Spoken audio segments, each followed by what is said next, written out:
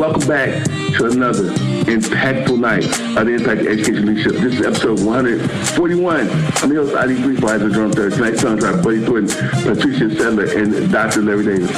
Patricia Sadler, please say again hello to the people. Hello, everybody. I am honored to be here. My name is Patricia Cerqueira Seidler, and I cannot wait for what unfolds tonight. Thank you. It's going to be on. And Buddy Thornton, Possible Changes, please say hello again to the people. Good evening, everybody, and again, welcome to my esteemed panel mates. It should be an exciting night. Follow us. And the one and only Dr. Larry Davis, please say hello to the people. Spotify. Good evening, and I'm so happy to be here. Every time I think I know where the lines are, I get on the call with you guys and find out that Buddy has redefined and redrawn the lines. So I'm looking forward to find out what these lines are tonight. Leadership Podcast. Oh, it's going to be exciting. Listen, tonight I'm feeling that there's going to be so much emotional support that's going to come out for those listening audiences to grab hold of tightly and take it back to their nest, take it back to their classrooms, take it back to their settings. But tonight's topic is applying racial equity for the severe behaved students. Classroom management is so much more than a set of appropriate rules and consequences. Motivation is necessary. So is instructional planning, parent engagement, teacher efficacy, and most important, consistency of those classroom management skills that we need to have those high expectations, right? That are, I would say, irrevocably intertwined. Educators, educational leaders, educational administrators, and parents, okay, have been hard-pressed to make clear instructions and flexible opportunities, both in the physical space, now in the hybrid space, along with the digital space, and climate that fosters and values that are needed to have that respect and that decency for teachers and students is so necessary for the success of every student and staff member. And that's what we're going to be talking about tonight. We're going to be talking about how can we strive? How should school boards strive? How should governmental officials strive to make policies and practices that are sustainable and that are even across the board to help students meet the demand of the 21st century, to help students meet the demands of our testing, the demands of those core standards in academic and career technical classrooms. So teachers have a great amount of responsibility that's been placed on their shoulders. Each teacher must establish and maintain a learning environment that supports and motivates students to do their personal best job.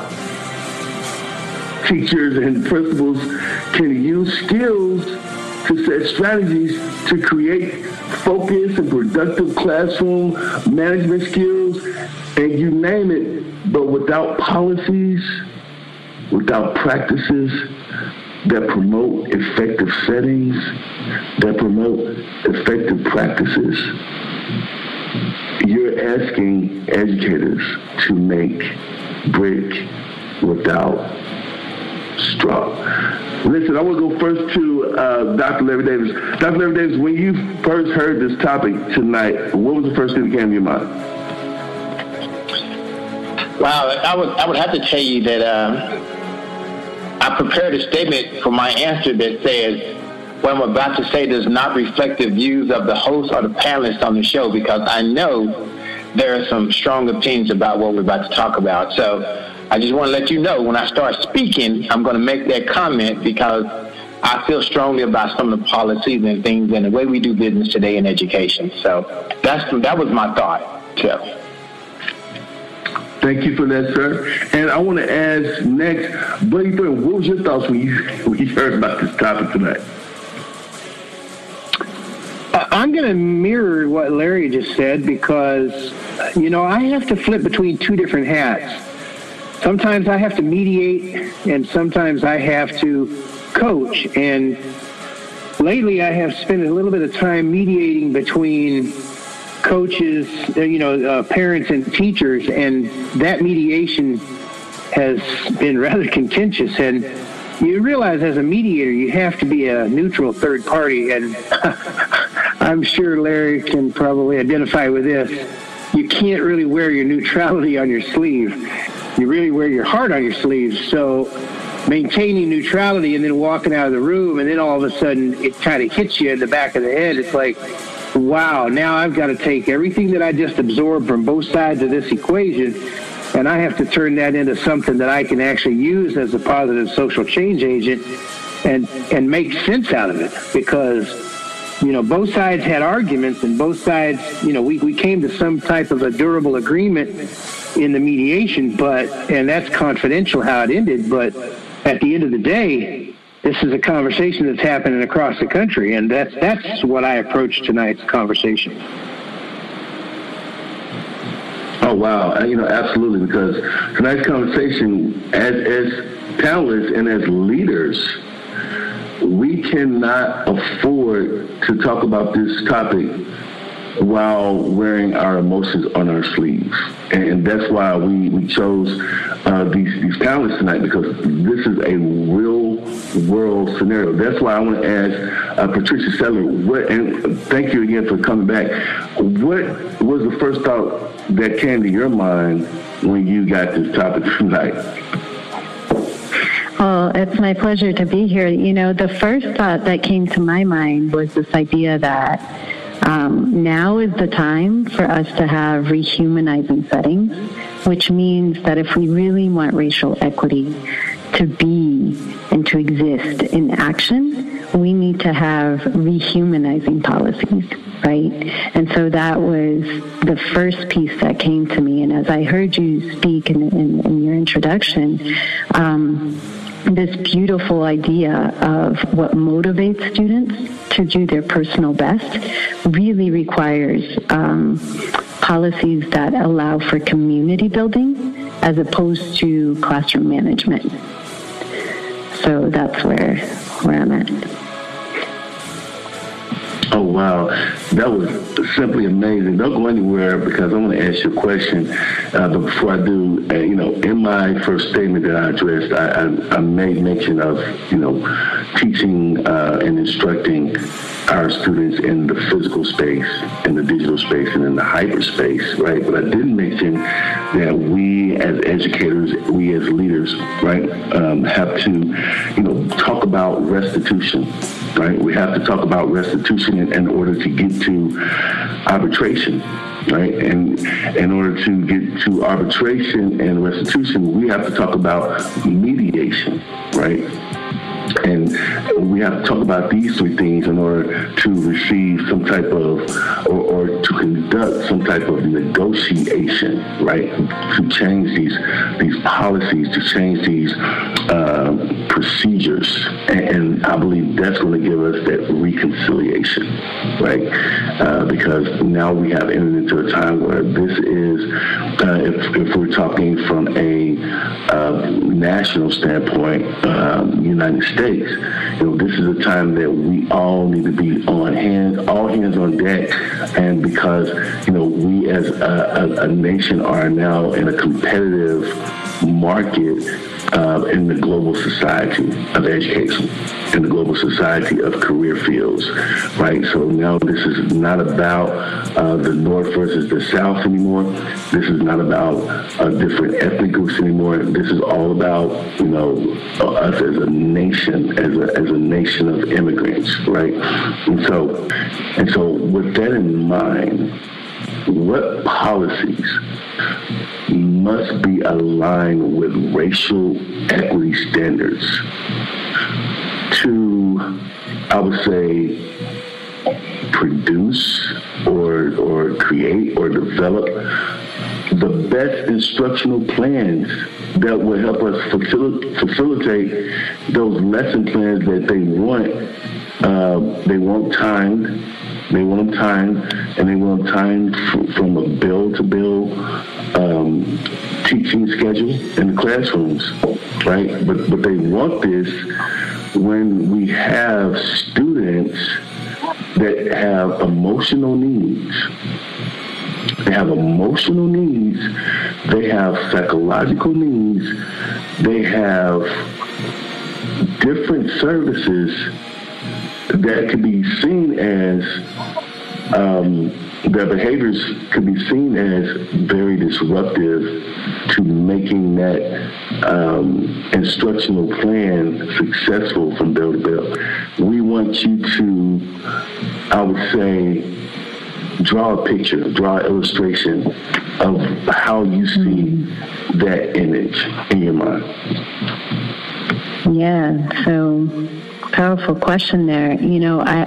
As I think about it, the policies that we must align right now really are the policies of time and the hierarchies of power, right? So who gets to make the policy right now, and what is the time frame that is allowed for that? And the reason I say that is because we are in an absolute state of grind that comes from top-down policies, whether it be our curriculum, our instructional plans. We have a go, whether it be between one bell for transition to another class, to another bell.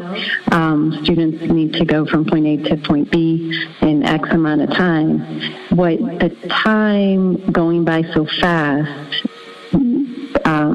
creates is this disconnection from what is needed in order to have instructional plans that we can facilitate. And what we need is time to connect, right?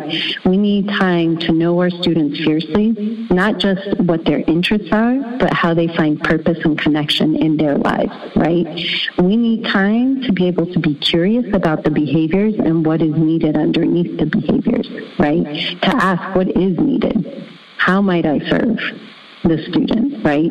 And we need time to co-create and create new things. So we need, in instructional plans, we need the ability to not only teach what we're going to teach, but have students take what we teach and then create something new. Because as I see it, that is the purpose of us being here, is creating things anew. And in order to have redemption, in order to have restitution and a sense of, behaviors happen, and then what can we learn from them, we also need time. Right? And when we learn what is needed, we then need to be able to have resources and policy, like power of policy, to say, okay, what is needed is actually we need more counselors, or we might need more time for students to be in creation, in classes of movement, or in classes that bring joy in a way that we don't have built into our systems right now. That was fire. Patricia, please don't go anywhere. Because I'm answering a question. But before I do, I want to ask Dr. Larry Davis what he thought about this, because Dr. Larry Davis is an educational leader, and he is also an educational administrator. So, based off of what you just heard and we just heard, Dr. Larry Davis, what are your thoughts about what you just heard Patricia say? I think I'm going to speak for everybody here. When you hear someone speak with passion, right, And that's exactly what she was speaking with. She's speaking from a place of, this is something she's experienced. This is something she's been a part of. This is something she's witnessed, not something she's heard of. You can't help but, have that little string in your heart being tugged on, because this person is speaking to you from something they truly believe in. And I always tell you this. When I hire teachers, when I hire anybody, the first thing I want is, do you have a purpose and passion for it? And do you love children? This person, Patricia, I can tell that right away. She has a passion for what she does, and she loves children. Incredible. I couldn't comment on that, and I needed someone that was seasoned to comment on that. There were so many layers to what she said in a 360 bi-directional type of way. And for that purpose, I want to pull on Buddy Thornton, but before I do, Patricia Sadler, thank you so much once again for the wealth and the robust knowledge that you bring to this podcast and to the world. Thank you, Dr. Larry Davis, as well. And so, Buddy Thornton, thank you so much. Change Agent Pro, absolutely. And thank you, Dr. Davis. And so, yes, that was wonderful. Buddy Thornton, Positive Change Agent Pro, why, in your opinion, why are educators less motivated? Okay, post-COVID-19, why are they less motivated to sustain classroom organization, classroom arrangements, classroom co-creation? Those elements are necessary to spur productivity, creativity, right?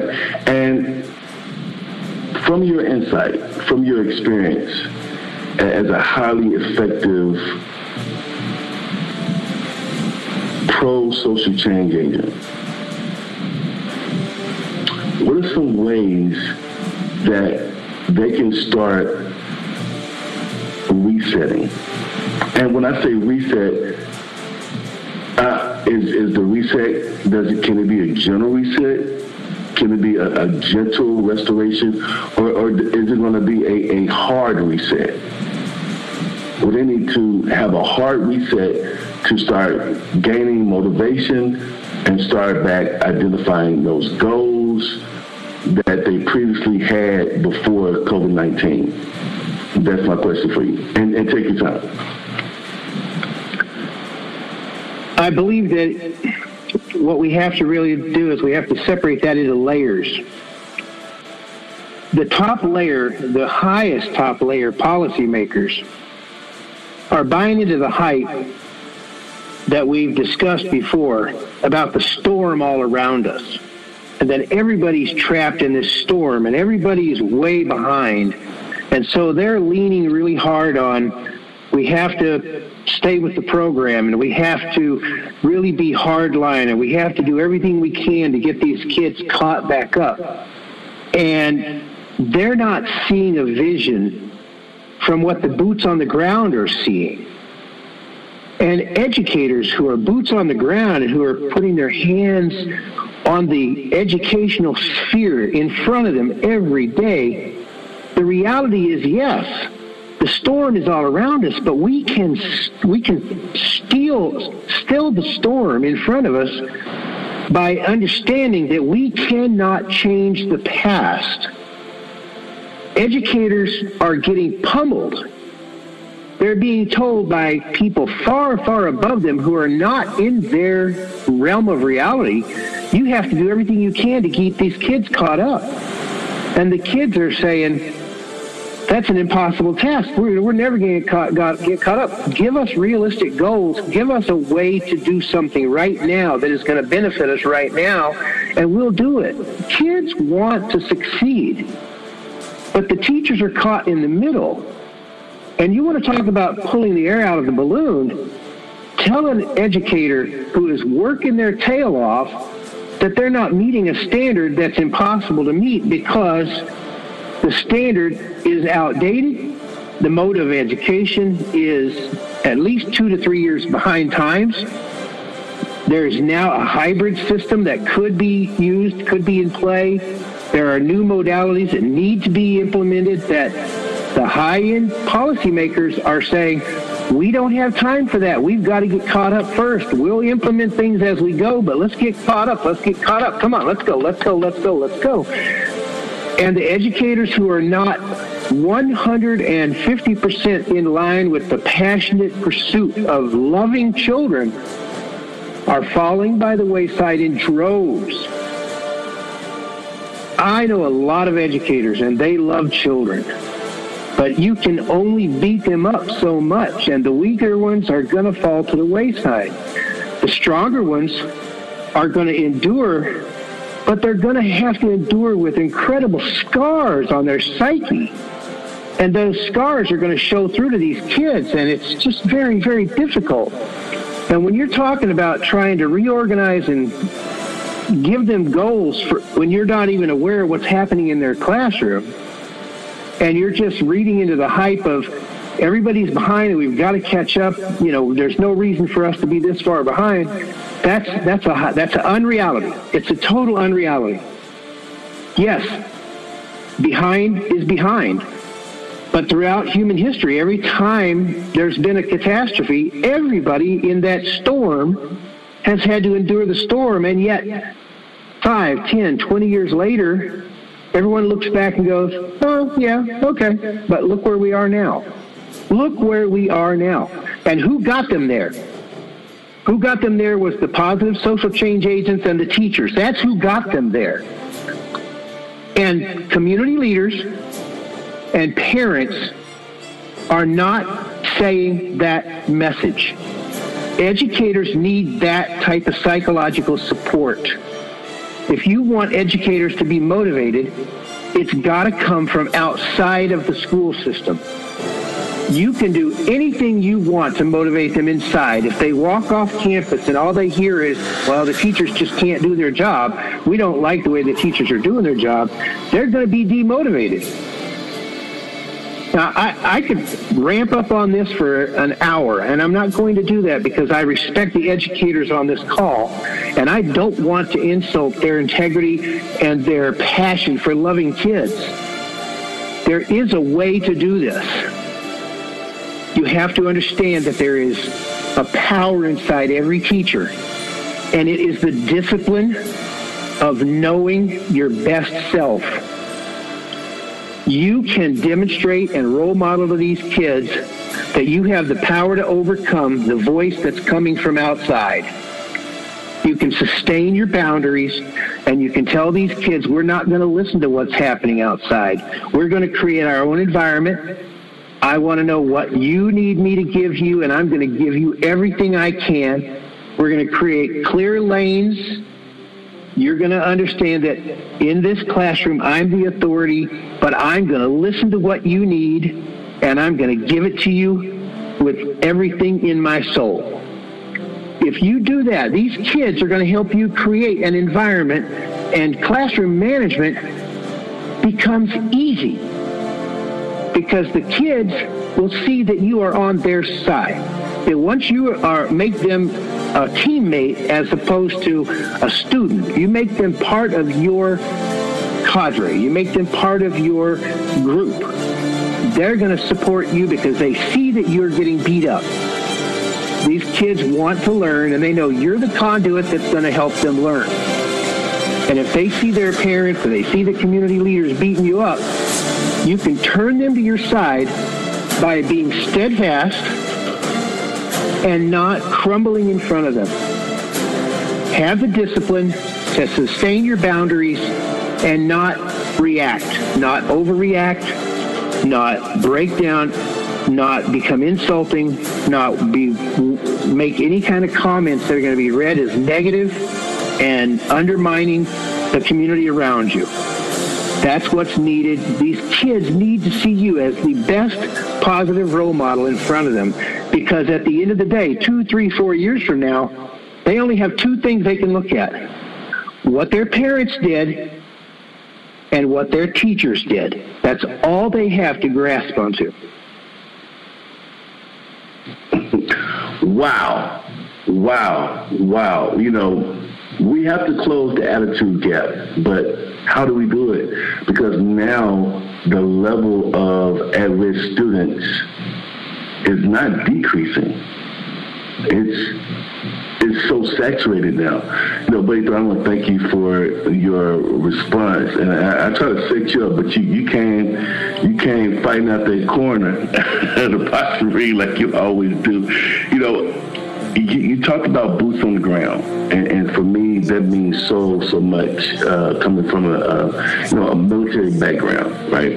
But then I thought it was tied into locus of control, right? And that locus of control is needed, is necessary for a balance, right? A balance of what? Of stopping the disconnect. There's a disconnect in education. There's a disconnect in the interplay. And you heard me talk about music before in bands. You know, when we are playing in the band and we're doing a jam, right? And we're doing a jam session, and then there's this improv, right? You know, this is a conversation, just like we have tonight. And in this conversation, maybe the drums may do a solo for 4 bars, 8 bars, right? And then they come out of their solo, and then maybe the guitarist or whatever, or the bass player, the bassist, the piano, saxophone, trumpet, trombone, right? And everyone is complimenting one another like we're doing tonight, right? And this is, we call it keeping it in the pocket, right? And so, you know, education has a pocket. Education has a pocket, and everyone is responsible that's playing this song to keep it in the pocket. Now, and what I mean keep it in the pocket, I'm not saying necessarily staying in their lane, but when you keep it in the pocket, you know, there's structure. And we got to have policies, right, that are used, that are implemented to keep educators, to keep paraprofessionals, to keep support staff, you know, family members, family involvement, positive social change agents, you name it, to keep them in the pocket. And, you know, with that being said, let me go back to Patricia. Thank you so much, Buddy Thornton, again, for the rich expertise that you give to the podcast and to Positive Social Change. Patricia, thank you again. I cannot tell you how grateful we are to have you in on this discussion. What you got going on, Karen? What are you doing? What you got going on? Thank you. So, you know, in listening to Buddy Thornton, I was thinking about this idea that educators really see every day what's happening at the ground level, right? They're at the pulse, as Mr. Thornton said, and I think that the key piece is how do we, as policymakers that we are, right, building the communities that we do in our classroom, understanding that the most powerful control ever is the one that comes from within, right, authentic power. And so how do we, at the classroom level, at the school building level, at the district level, at the state level, start seeing ourselves as the policymakers that we are first? But second, how do we make sure that the power hierarchies are dismantled to where it's circular and it's no longer just linear? Here's your policy, like Mr. Thornton said, coming from a very faraway place, often very well-intentioned. But by the time it hits the ground, teachers are implementing policies that are highly misaligned with the needs of their students, right? And that misalignment to me is what our students are the most at risk of receiving that which they don't need, because what is needed, that teachers often know what is needed, right? Families absolutely know what is needed. Students absolutely know what is needed. There isn't an avenue back up to say this is what we need, and, you know, how can we get the resources to get it to our communities that we serve? So that's kind of where I went with what Mr. Thornton so beautifully put out there. So thank you. You know, you guys are so passionate about education and about making sure that we provide enough resources for the next generation. We are doorkeepers. We are those people that are making sure that there's light on the journey so that humanity can continue to thrive and on this planet. And, you know, I'm so grateful to be a part. I cannot tell you how grateful I am to be a part of this discussion tonight. Let me go to Dr. Larry Davis. Dr. Larry Davis, there's been a lot said tonight, right? And in a perfect world, you know, making these changes will be easy. But I believe that governmental officials need to know what needs to be changed. Those government officials need to be made aware, right, of what policies that need to be upgraded and what policies need to be thrown away. What policies need to be amended, what policies need to be ratified, and what policies need to be totally demolished. How, as a administrator and educational leader, how would you communicate? How would you communicate that to those government officials? If you had the opportunity to come in a room and help them decide where the next, you know, $20 to $35 billion was going to be spent,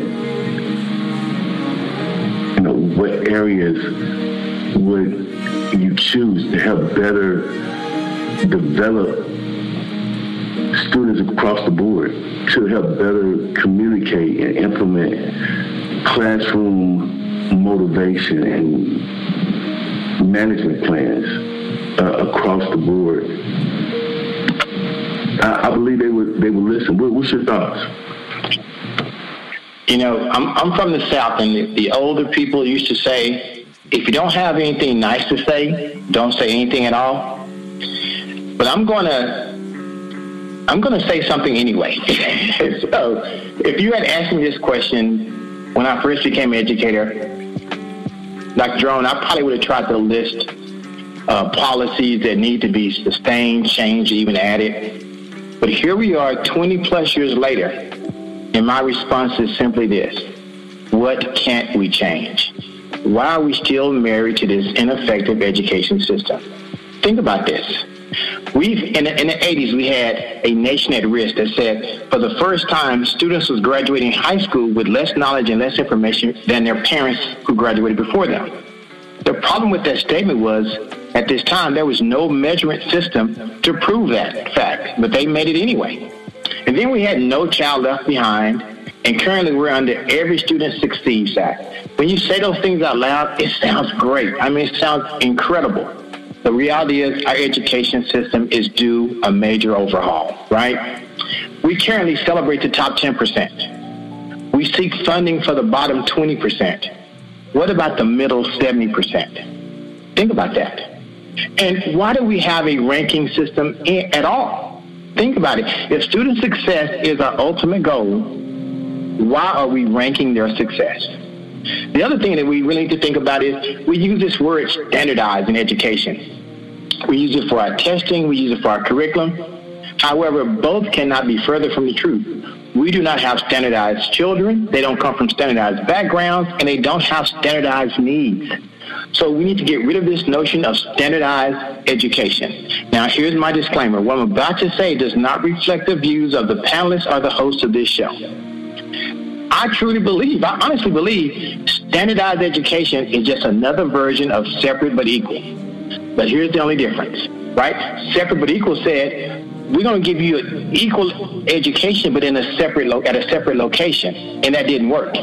Standardized education says we're going to give the same education for everybody in the same building. However, we instituted attendance zones, and these zones separate our kids by social economic status. So there we go. There's a divide again. Now also, we continue to fund our schools the way we funded them in the past. And why do we do that? We shouldn't fund schools based on attendance, right? We need to fund our schools based on the population that attends the school. Think about this. If there's two schools who have the same enrollment, and yet they both have a 95% attendance rate, the school with the higher need population should receive more funds. If I'm not mistaken, we call that equity. Now, here in Texas, we also use our community tax dollars, right, to help fund our schools. But if we use a tax percent of 3%, a tax rate of 3%, if we look at a low income area where the average property value is $100,000, 3% is $3,000. That's all those homes on average are contributing to the school. Look at that same percent, 3%. In an affluent area here in Texas where homes are around $500,000, the average home is contributing $15,000 per household to that district. Now, at $15,000, you can take 10 homes and you can add additional three teachers, an assistant principal and a counselor, or you can furnish all types of school programs for students. But at $3,000, 10 homes is only contributing $30,000, and that's barely enough to have a paraprofessional or a non-teaching position, right? Our system, our policies, our procedures, our practices, I think, look at it like this. There are things, it's a brand new car. There are classic cars, there are antique cars, and there are old cars. We are an old car. So what needs to be changed? I think everything. Wow. Listen, we out of time. Tonight we heard so many strategies.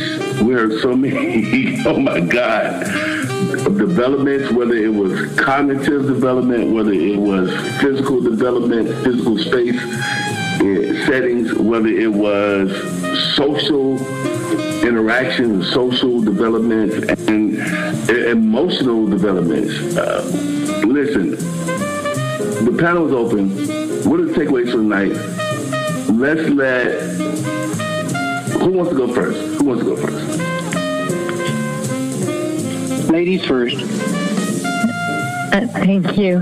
Wow, Dr. Davis, thank you so much for that. My goodness, I'm just how much all of that is so true. And then this idea that it is possible, we have to absolutely make it possible. And I felt that in every word that you said. And I thank you for your work and for believing in it and for doing this work.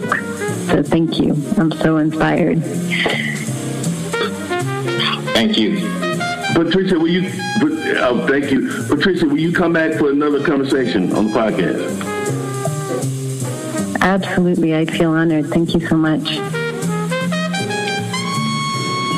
Incredible. Who's next? We're going to let Dr. Larry be last because he really knows how to take the road home, and we know we want to give him every chance. I've written several articles about the need to fund schools from the bottom up, and I've been laughed at by local senators and, representatives here in Arizona. People are married to the idea that their money needs to stay in their district and they need their kids to get the education based on their hard work and their tax base and this and that. And what they don't understand is that they're basically doing exactly what Larry said.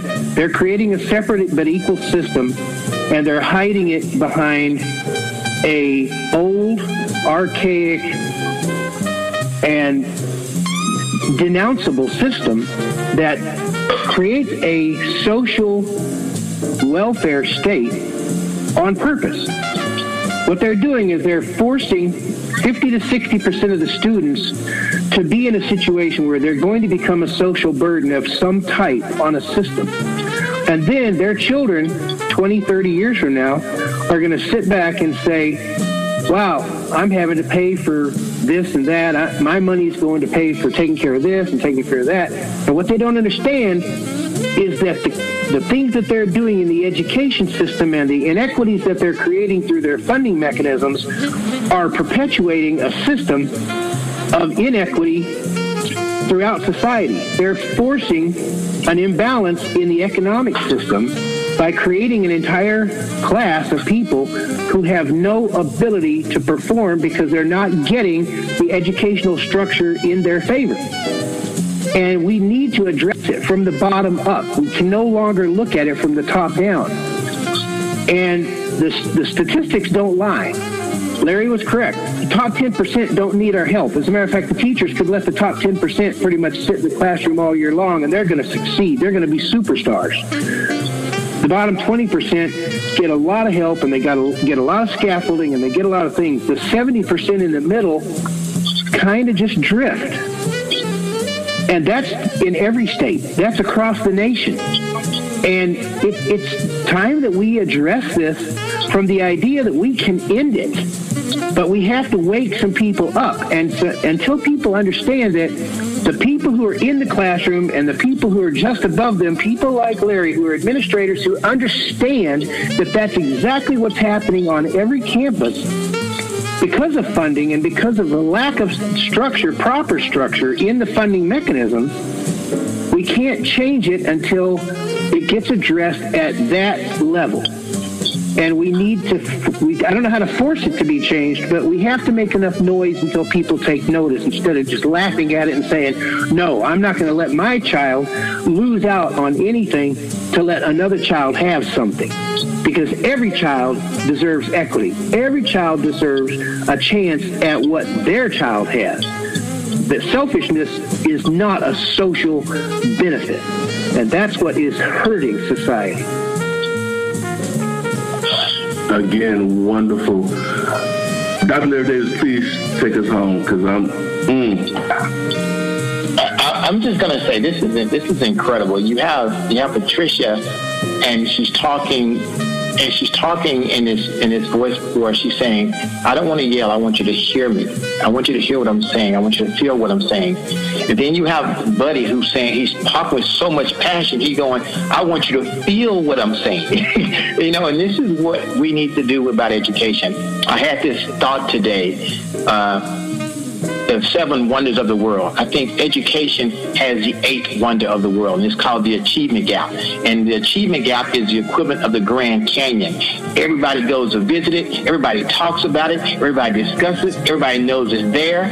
The only difference is they can't change the Grand Canyon. They could change the achievement gap, but they won't do anything about either. Follow us.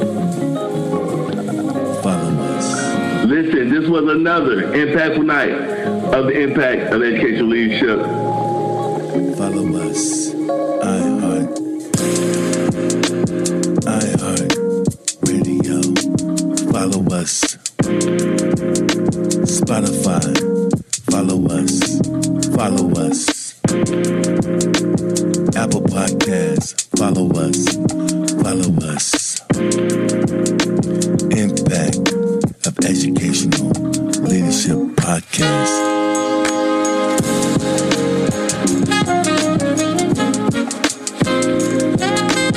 Facebook,